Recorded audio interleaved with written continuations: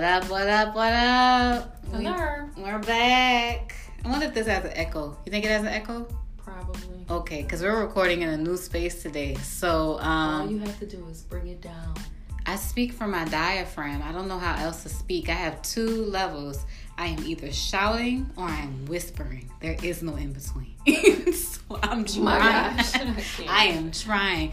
But hey y'all, welcome back to Sidebar Josen. This is Bree. This is Duffy. And today y'all probably already figured what we're going to be talking about based on the title. I'm sure everybody has beaten this topic to death. But hey, why not add a couple of more perspectives on a very interesting topic that is long overdue for being addressed. This is Sidebar Josen. This is Sidebar Josen. So we're going to talk about it from all angles, our personal views, some views from a psychology perspective. We're going to try and nail as much as we can in a very short period of time. So sit back, relax, go and get your cocoa butter and get those ashy ankles together because it's what? Somebody needed to hear that today. Somebody needed to look between their index finger and their thumb and do what they needed to do because they're looking a little dry. That's but it's time to get into it. We Josen, y'all.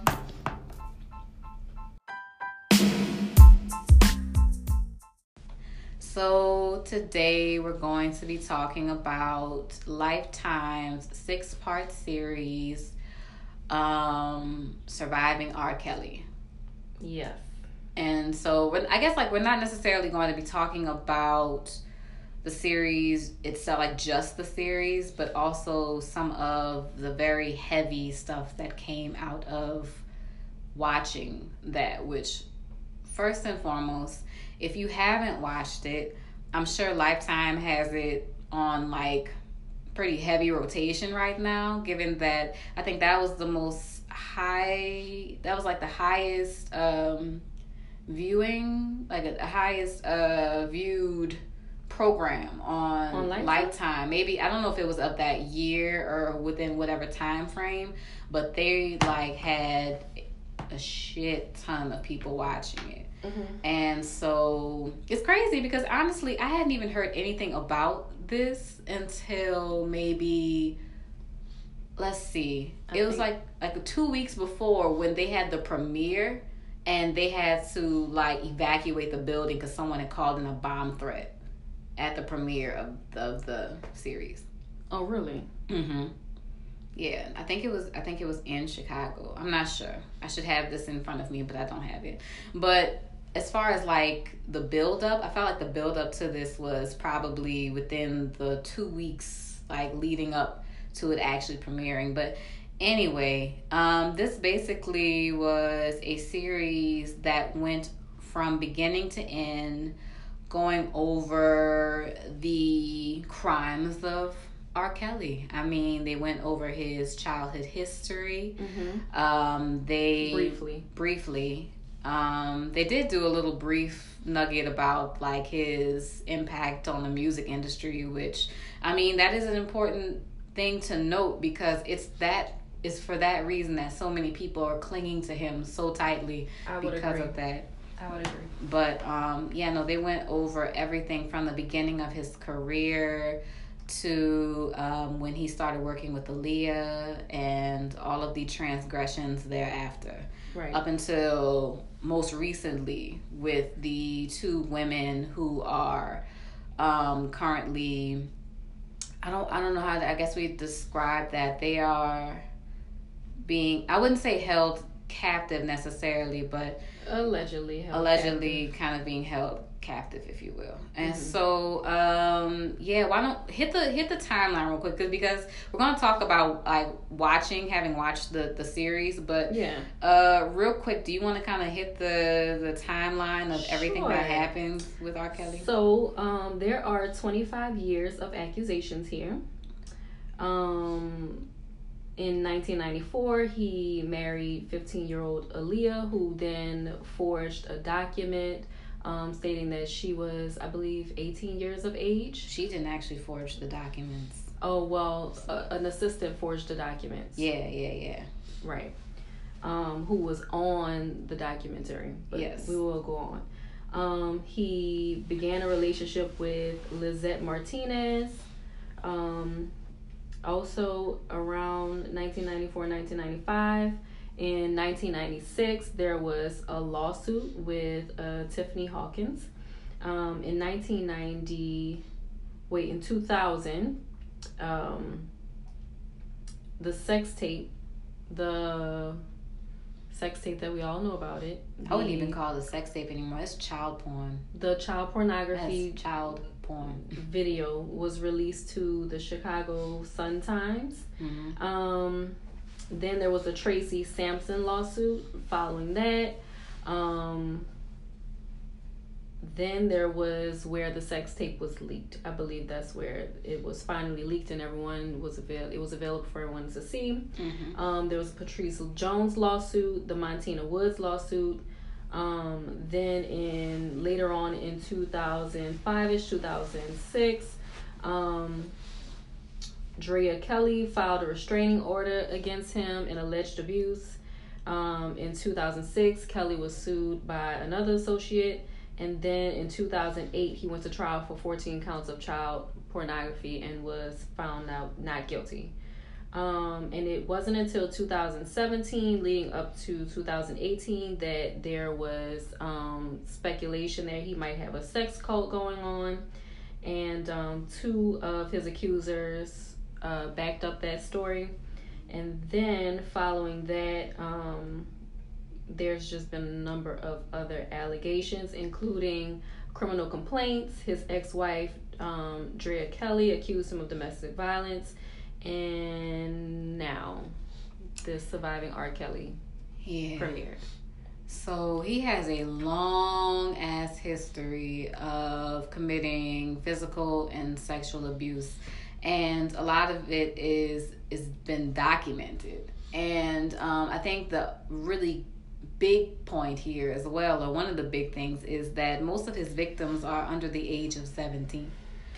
And so that is wow. Okay, so let's unpack. So after watching that, it was like, first and foremost, I had to think about the fact that all of this feels like new and shocking to me, because at the time when I was aware of the whole tape of him peeing on that young lady and whatnot, I was 12. I was like 12, 13 years old. So yeah, because one of the things you definitely said to me was, how did we allow this to go on for so long? And I was like, well, it wasn't we were children, right? We were kids when a lot of this stuff was happening, with the Aaliyah story, with the child porn story. Like, we were young, and so it wasn't necessarily us, our generation, that was responsible for holding him accountable.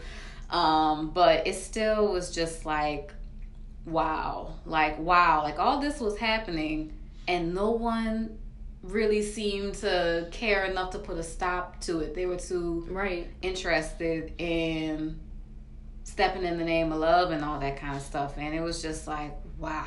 And even if people weren't feeling as if they could put a stop to it, I feel like there was no awareness that was brought to pass. There were no leaders who stepped up, even in their individual communities, to say, listen, we're not going to support this dude, not around our kids. There was just no recourse from my perspective. Right. Because I mean, like, I can just thinking about it, I don't recall ever hearing an adult ever say anything negatively about R. Kelly or say anything regarding this issue. Like, it was like, I mean, Dave Chappelle made a whole skit about it. It was a joke. Like, it was a whole joke. And it's just, as an adult, I am floored that they made so much light of it. Like, looking back on the documentary and watching how it wasn't only a joke on Chappelle's show, it was also a joke on SNL. I believe other jokes that came out after that, there was jokes on the Boondocks, and there was no sensitivity to the fact that this happened to a child.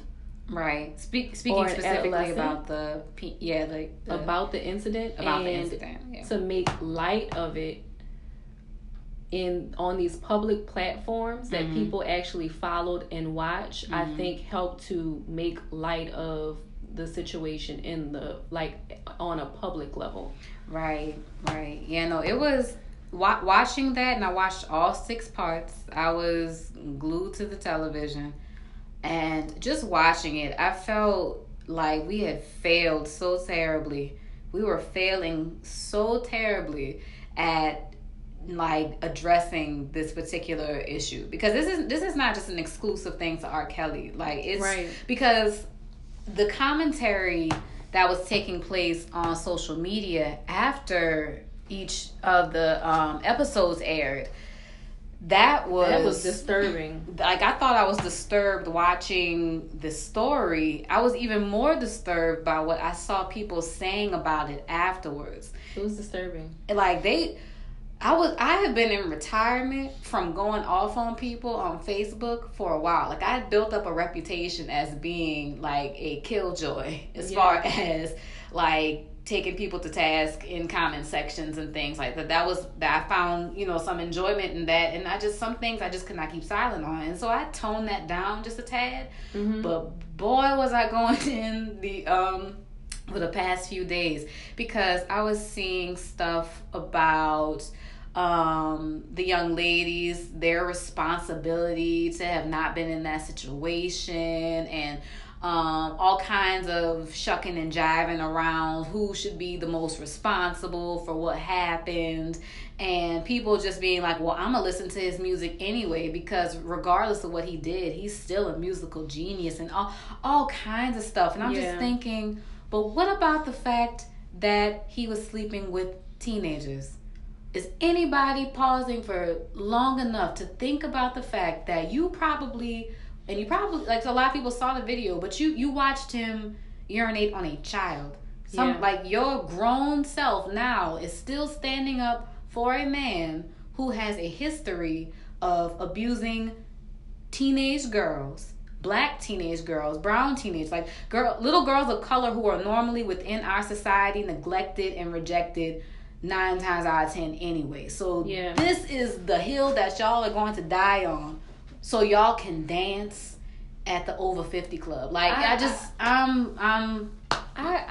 think that on that note, I feel like us as a society, at large, we tend to experience a cognitive dissonance, a separation between reality and what we actually want to have happen, due to certain structures that kind of maintain that. For example, it was clearly him on the video, right? And even if we may not have been able to recognize R. Kelly for ourselves, being that we don't know him personally, there have been people who can identify him, who recognized him on the video. And there was also a witness who stated that it was him because she had been involved in those acts with that child, right? As well as another Sparkle was the aunt of the child who this was happening to, and identified the child. So it was not really a mistake that this was him and this was that child, right? There was at some point somebody said they were yelling his name in the back. You can hear somebody saying his name in the back, right? So there was no mistake that this actually happened. I think that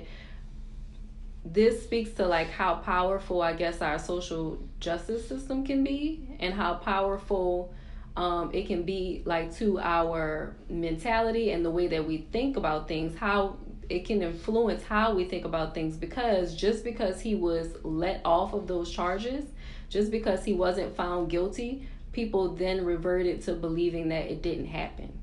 I mean, honestly, I don't even know if this is a testament to the power of our social justice system as much as it's a testament to the power of celebrity.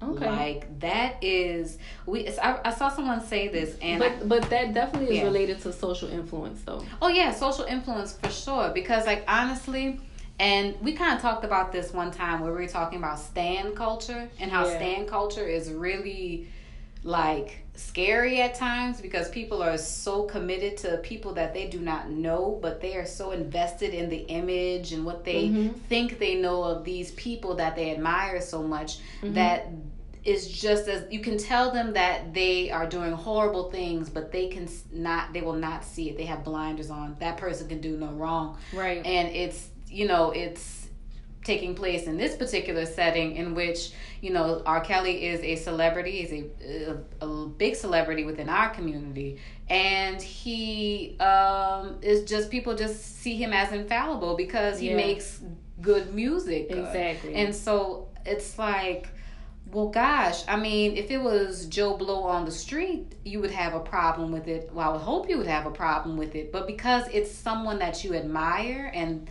you enjoy the content that they put out, all of a sudden you can't see shit from Shinola. Like, I don't understand what the problem. Like, I don't get why, but I get why. Yeah. Because, I mean, thinking about celebrities I admire, if somebody told me that Beyonce was doing something insane, there would be a hesitation to believe that she's doing that because not our queen. Like, I would, but at the same time, I'm also a person who I feel like I'm extremely rational, and so I would be like, okay, well, show me what's happening, and if it's there, it's there. I have to believe it. But there's people like in this case where the evidence is right there in your face, and you still don't care. Yeah. So I mean, I think that's one factor. I think that the other factor tends to be where, especially in our Black community, like I feel like we've experienced, like, as a whole, so much like oppression and so much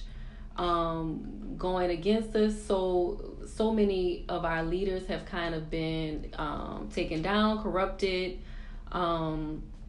killed, that it's difficult for Black people to feel like another one is being taken away. And like people tend to hold on to that. That reminds me of like what was going on with Bill Cosby as well. I would even go so far as to say that he had an even more powerful influence on the Black community than R. Kelly, because of the imagery that he brought to television that we didn't have before. But just like that, in this instance, people are so, like I said, he's a leader. Where we don't have leadership in other areas, these stars tend to be our leaders. They tend to be the people that we look up to. Right. And it's difficult to like see them be human. Right.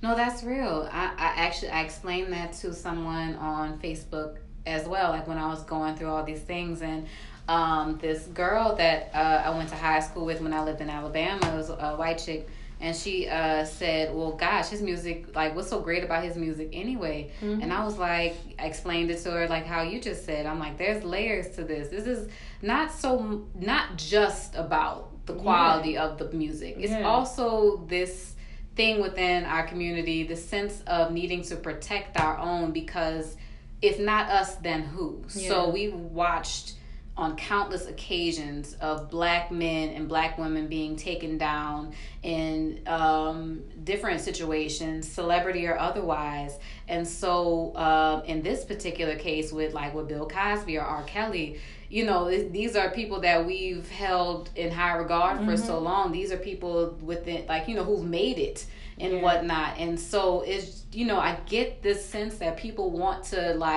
be like, oh, well, we're not going to let them take another one of us down. But look at what is happening right now. Like, look what's being taken down. We're taking down predators. Yes, you can be protective of Black men. You can. But you also have to hold people accountable when they are wrong. Right. And we talked about that. You have, we talked about, you have to be able to hold people accountable. And so, I feel like we can go in so many different directions, so I'm going to try and narrow us in first and foremost, kind of going back to the documentary itself. Yeah. One of the things that people kept saying is, where were the parents? Everybody needs to go to jail, and all kinds of stuff around who is responsible. So let's talk about that real quick. Okay. About who do we hold accountable. Let me just say, first and foremost, not the victim, not the survivor. It was that was frustrating. Child. Like, the thing that was frustrating. Girl, I mean, honestly, what really just kind of blew me was like people like, oh, well, mine would never, we know, she would know better and all that kind of stuff. And there's a reason that we have laws that protect people. Okay. Because, and we, like, speaking from our knowledge as budding mental health professionals, what do we know about damn Monopoly? Like, what do we know about brain development and children's ability to make executive decisions that, you know, are sensible, and all of the time that it takes in order to develop that skill? Well, and the frontal lobe does not fully develop until age 25, according to the data. And so it's the thing that really annoys me is that it's like, sure, we all had rules and regulations and all kinds of stuff that were put into place while we were teenagers. But did our little teenage brains always comprehend right from wrong in the way in which it wasn't like the way it was messaged to us or what we were supposed to do? No. Because guess what? Think about it this way: when your 5-year-old sees ice cream, what do they want? They want the ice cream. Exactly.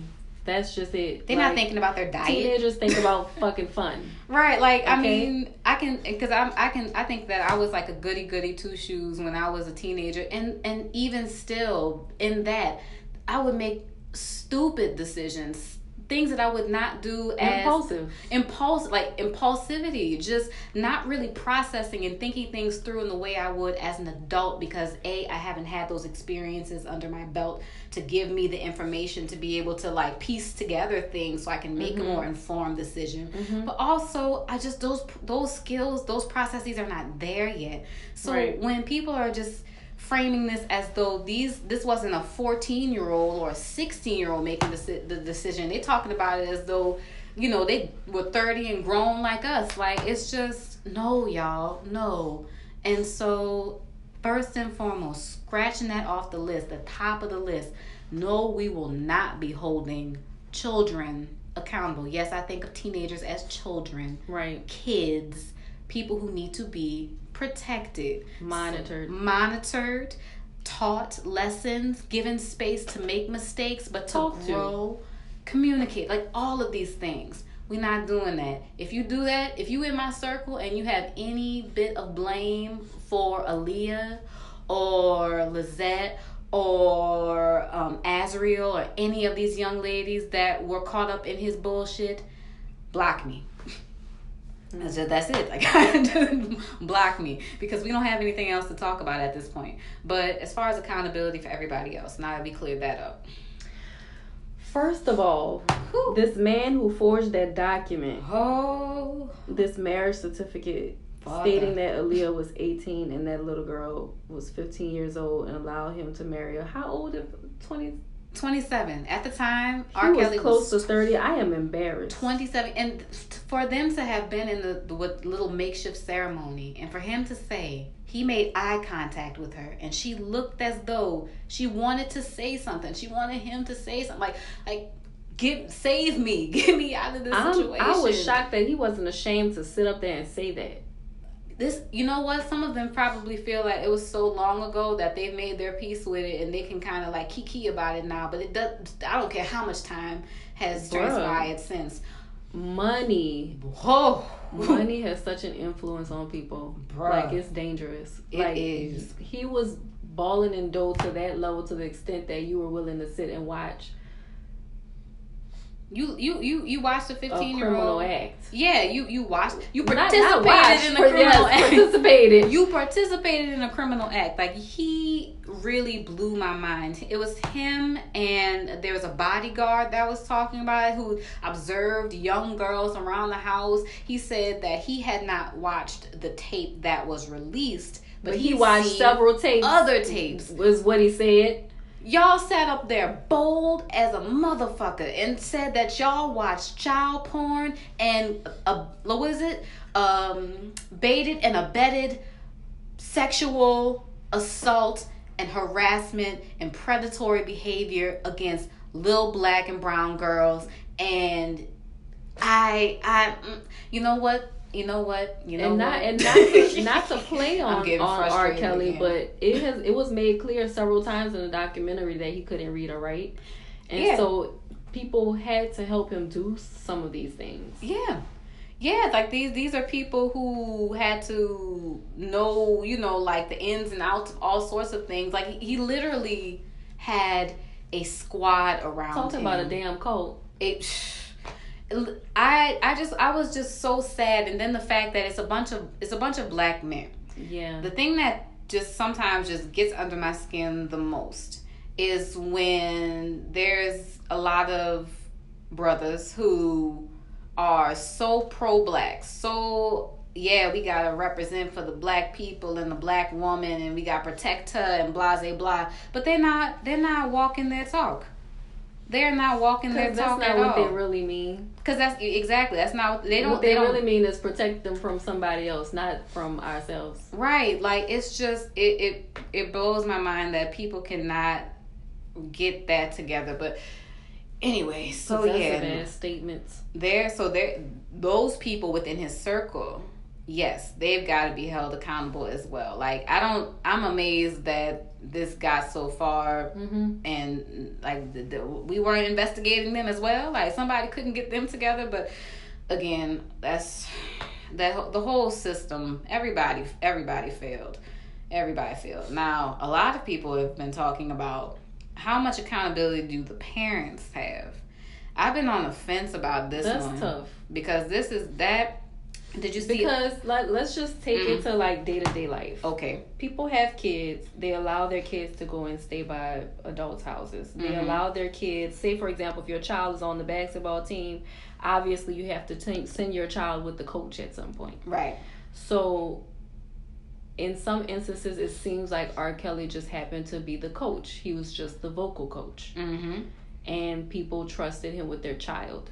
Right. And that's going back again to the whole celebrity thing, because, I mean, if it was Joe Blow off the street who could sing, but he didn't have, you know, like a pot to piss in or any kind of record contract, then you wouldn't let your child go off with him and, you know, let them train under him, because it's like, who are you? I don't know what you got going on. But the same wouldn't be applied to R. Kelly, because the assumption is it's R. Kelly. He's right. It's R. You know, like, and it's again, him. Like adults can have those fantasies in their mind too, where they look into their mind and they look into their dreams and they see their kids being these big stars as well, just because of who they're affiliated with. Right. Not really looking at the reality of situations and the fact that even though this is a star and they may be going to work with them, you still have to also protect your kids. Right. And so, I mean, my thing is, because I was about to say that Aaliyah's mother recently released a statement about the comments made by one of the backup singers. Like,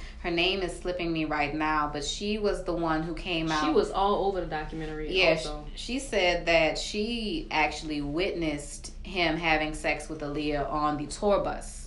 And you know what I was confused about? I was confused about how old she was at the time. She had to have been older than Aaliyah, because she started working with R. Kelly, or started being around R. Kelly around the same age. Like, well, she was around Aaliyah's age at the time, because remember in the documentary she recalled going into the studio and seeing him having sex with one of her friends in the booth. Yeah. And so by the time Aaliyah came on board, she was already one of his, like, the backup vocalist with him. She was traveling with him. So she was an adult by that time. Maybe, I don't know how much older than Aaliyah she is or would have been, but she's like probably was around her 20s, early 20s. Yeah. But, Aaliyah's mother was just like, that is, false. Javante Cunningham. Yeah. Javante. She was like, we never met this woman. We don't know her. That's not true. Aaliyah's father and I, we were around her all the time on every tour. And of course, people like immediately were like, well, we all saw the marriage license, sis, so you couldn't have been with her at all, times of the day and night, because how was she able to go off and get married to R. Kelly if you were with her 24/7? Right. You couldn't have been. And so that happened. That happened. Like, there's no denying that. You can look it up on public record. That is there. It happened. But the thing that so really what hotel room were they in, and where were y'all? Why did they get married? Because there was a pregnancy scare. Right. There was a pregnancy scare. Right. So if like nothing of the sort ever happened, like what would be the reason that they would be getting married? That's not like for play. Like, okay, we're gonna play house, right? And we're gonna get married. I mean, my thing is, like, I think that Aaliyah's parents knew, but right now they feel as though salacious things like this coming out will ruin her legacy. But the thing is, it's like no one's going to think ill of Aaliyah because she was preyed on when she was a teenager. Yeah. That doesn't do anything to our memory of Aaliyah. Aaliyah will always be Aaliyah, the Aaliyah that we love, the songstress, the actress, just this really wonderful person that was taken too soon. Just because we now know that, more information, because it's not like it's new. None of this is new. The story right. and the storytellers are not new. But now that we know that happened to her, it just is more evidence of R. Kelly being the predator that he is. It does not take anything away from who Aaliyah was. Mm-hmm. And so I wish her mother and their team, their camp, would understand that before they was like rushing and tripping over themselves to kind of like discredit that story. I can imagine that for some, though, this might be like digging up the past. Mm-hmm. It is. I mean, it's like that they try hard to move on from. Yeah. I mean, like, this is all just rehashing, like you said, like 25 years worth of trauma. And it's something, like I said, something that is not new. Mm-hmm. One of my line sisters is from Chicago. And she can tell you the make and model of the car that R. Kelly was sitting in outside of the high school, because she went to the high school that he went to. And so like this man really would like just pull up. People, they have too many people who can attest to seeing his vehicle outside of that high school. For it can't, everybody Did can't he go be to the lying. high school? Yes. Okay. He went to it was Kenwood a high school or that's academy a green or something. cover. But he went to that high school. He did not finish. But even after wait, I'm sorry, that was funny to me. I apologize. Who rose up to the high school that they didn't finish at? Him. I can't. Him. He literally would pull up to that high school and be scouting for high school girls. It wasn't reunion time or nothing. No, he was literally out there. No homecoming. Because he didn't, like, he was I think the biggest claim to fame he had there, of course, was choir, because his choir instructor was in that documentary. Right, and so it was just like he was not going to see that old lady all that time. No, but people knew why he was there. That's the crazy thing. It's not like he was like undercover. He wasn't hiding what he was doing. People were very well aware that he was over there with the intentions of taking people with him and from the school. Yes, so the thing, and that's how he was not tutoring those children. And like, what was the girl's name? Javante. Like that's how she came upon him, because a friend of hers who had met him while he was doing that introduced her to him. That's how that connection came. So like, there was no confusion as to why R. Kelly was there. People knew exactly why he was there. No one said anything about why, or everybody just let it ride. Everybody was just letting it ride. This just tells us how much this kind of illness is just in plain sight currently, and no one's doing anything. And so, since you mentioned illness, let's talk about trauma real quick. Sure. Because R. Kelly had a sexual abuse trauma history. And so, he experienced molestation, I believe he said around the ages of 7 or 8, by a family member. His brother also said that he had experienced that as well. He didn't say if it was at the hands of the same person. However, the point is that a lot of people... He thinks that it might be at the hands of the same person, because he went into another interview Mm-hmm. with a radio station where he went into details about What happened? Yeah, Okay. he said that his sister had done it and that she would do it in a strategic way where if he was at home, then the brothers would be outside. And if R. Kelly was in the house, then the rest would be outside. So he didn't witness anything, Wow. but it was kind of like a system that was going on in their house. Wow. With their mom not being present. Wow. Okay. See, yeah, I never heard that it was the sister. Yeah.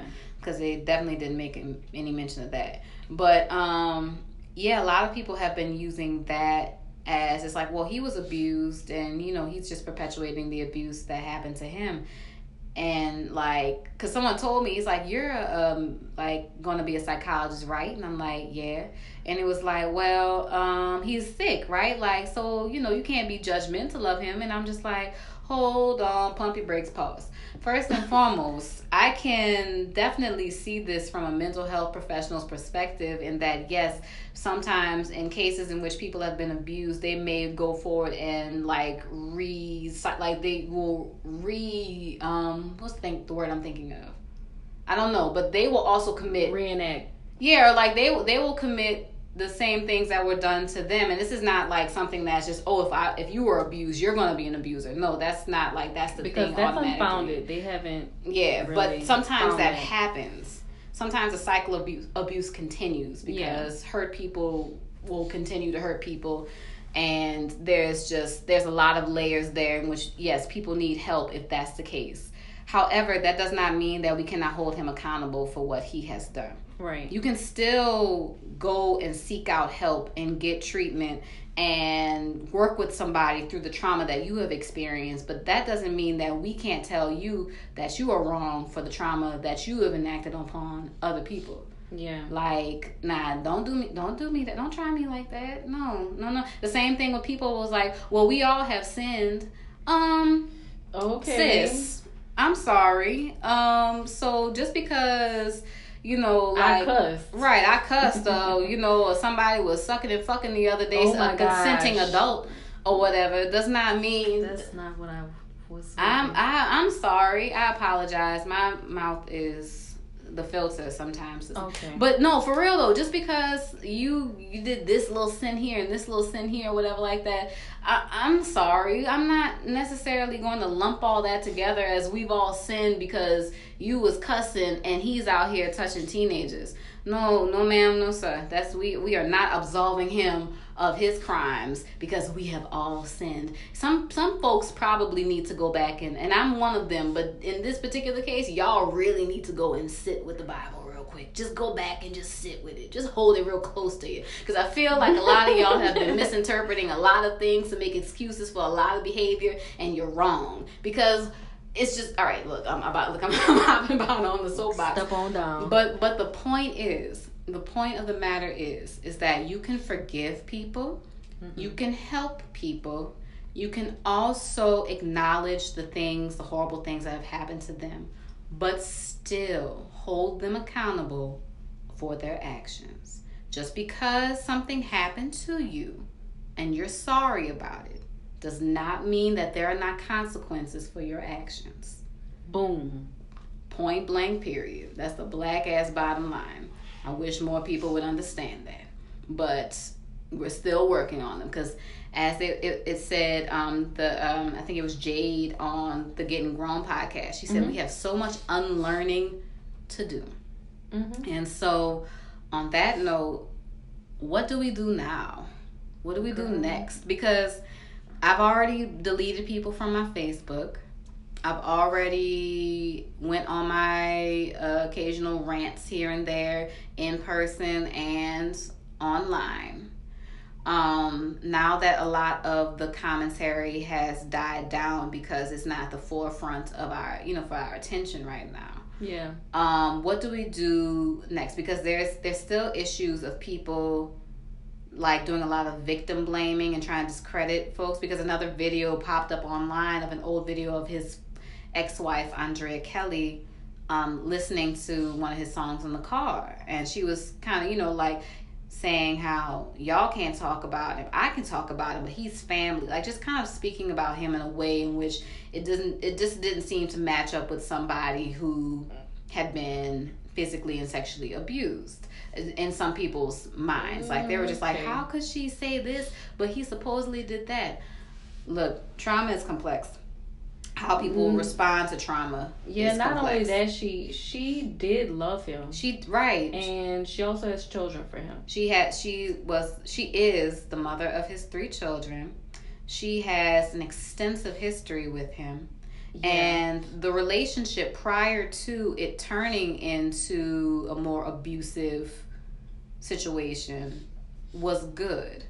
And so, I mean, I feel like we probably want to be better equipped before we go into the, like I said, the complexities of processing trauma and dealing with trauma. Yeah, and I'll just say this much. This is something that can be said. If you know about the cycle of abuse, there is a period that there's a honeymoon phase where things are okay. There is a calm before the storm. And so that can cause you to have really positive feelings as well as negative ones about someone who's abusing you. Right. And I mean, I think that the fact that people have been running to try and discredit her story because of these videos is really disheartening. And it just goes to show how people really don't understand some of the things that we're talking about. And that's not to shame them. That just means that we have to do a lot more work in educating people about these sorts of things. I'm just not sure if I'd be stepping in the name of love on social media, but Yeah, no, I mean, it was definitely interesting to watch. I can't lie and be like, I was like, wow, this is, wow. I mean, I didn't know that she held him in such high regard, but I also, I get it though. I get it because of the complicated relationship that she has had with him. And that's not for me to understand. And it's not, right. I mean, I'm not her therapist, so it's definitely not for me to understand. I can't. But, yeah, I mean, as far as what we do next and how we proceed with this conversation, I think, first and foremost, we have to talk to people about what it means when we say protect Black women, protect Black girls. We have to have an honest conversation about what that actually looks like, because we can't be out here just, like talking about it. But when these sorts of situations come up, your immediate response is something to the effect of, oh, well, she deserved it, basically, or she put herself in that situation, or something that basically just protects the predator. Yeah. And just shames the survivor, shames the person who is suffering at the hands of that person. We have to really reevaluate that, and that comes with telling people about themselves when they are being misogynistic. We have to deconstruct patriarchy's role in this. For sure. And I think that it's important that because men tend to not believe women worth of shit. But and that was the thing too. Is like we because the thing that really disturbed me, because it's just so sad, but some of the responses I saw from Black men were to be expected. I saw that coming. Black women, like, I expected that too. We all learn from the same school. But it really, really kind of did something to me to watch Black women, particularly Black women with little Black girls, talk about this kind of shit in the way that they did. And it was like, well, if your daughter was in a situation, what would you do then? And so, but I mean, I feel as though we education definitely is powerful. Have to educate folks more. Yeah. And what else do we have to? What else do we have to do next? That's really where I was at in terms of education. It's about also empowering. I can't say that word. Empowering women to understand when abuse is happening, to know the signs of it, so that they're better equipped to get out of those situations, or they can know that they're in that situation and it's not necessarily their fault. I think that would help women to come forward a lot faster and to seek help.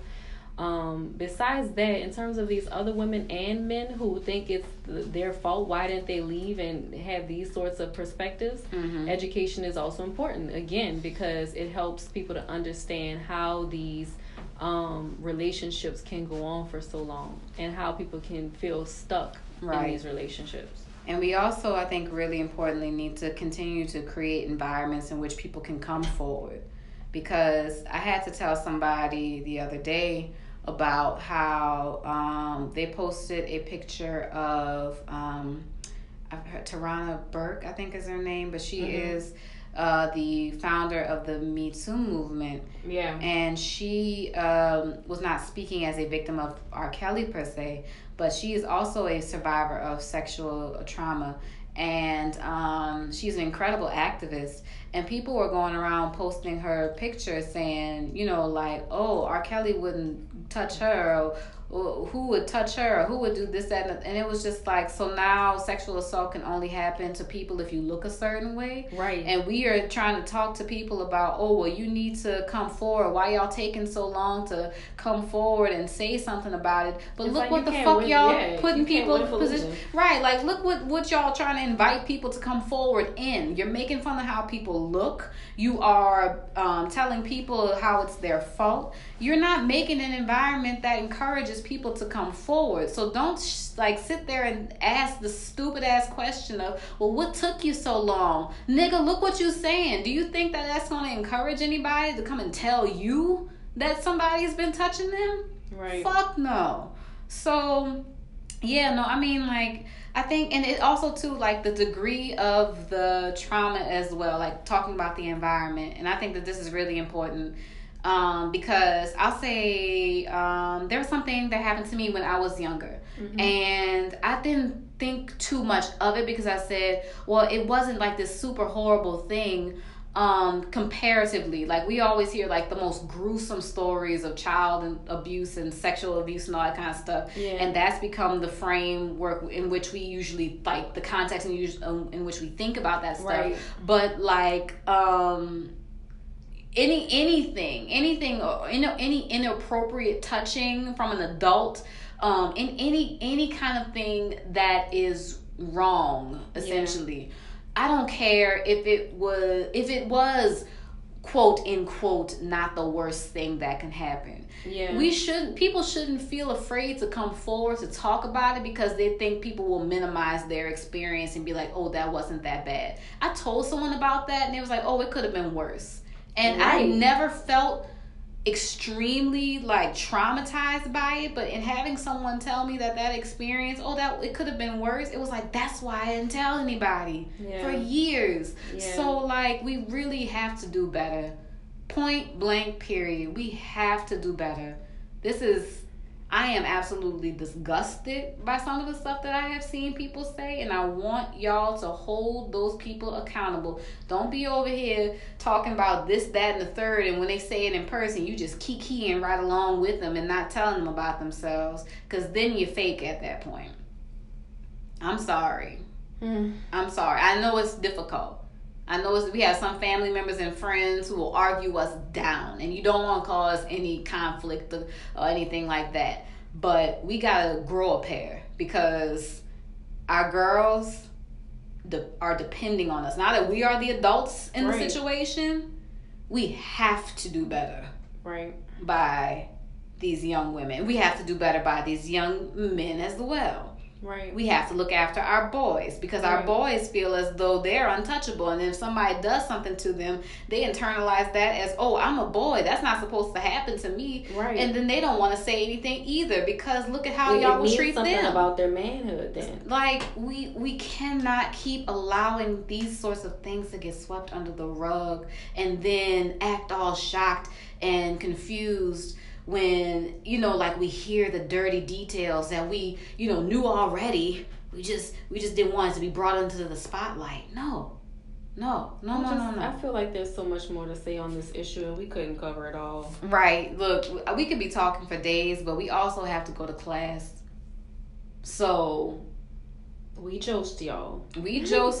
We probably covered a couple of different things that probably could have used a lot more attention, but there's only so much you can do within like 45 minutes to an hour. And we probably can revisit this topic, but we're going to let's narrow it down on what we want to specifically talk about. Yeah. And tell us what you want to hear. Yeah. On Twitter. On the Twitterverse. We didn't have a break today. This is like our episode when we talked about I Am Not Your Coat. Yeah. It's like break for Straight what? Up. We have things to say. So we are going to go ahead and clock out now. Again, if you have anything that you would like to hear us talk about, you can definitely hit us up on our Twitter. _Josim. And PSYD. _. It's wait what? PSYDBAR _ Josin. JOCIN. So if you want to hit us up, follow us on Twitter, tell people about our podcast. We didn't have a break today, but we also didn't have a lot of time to even have a break today. That was a draining ass topic. Bruh. But we'll figure it out. I think maybe we can hit this with part 2 next time, but we're gonna like construct it a little bit more, because like on the topics of trauma and all that kind of stuff, it's so much. We have so much to cover. It's a lot. And we didn't even talk about social media stuff because, trust me, there's been a couple of things happening on the interwebs of people acting a fool, but we shall get to that. We will get to them. But anyway, class is at 4:30. It's 4:29.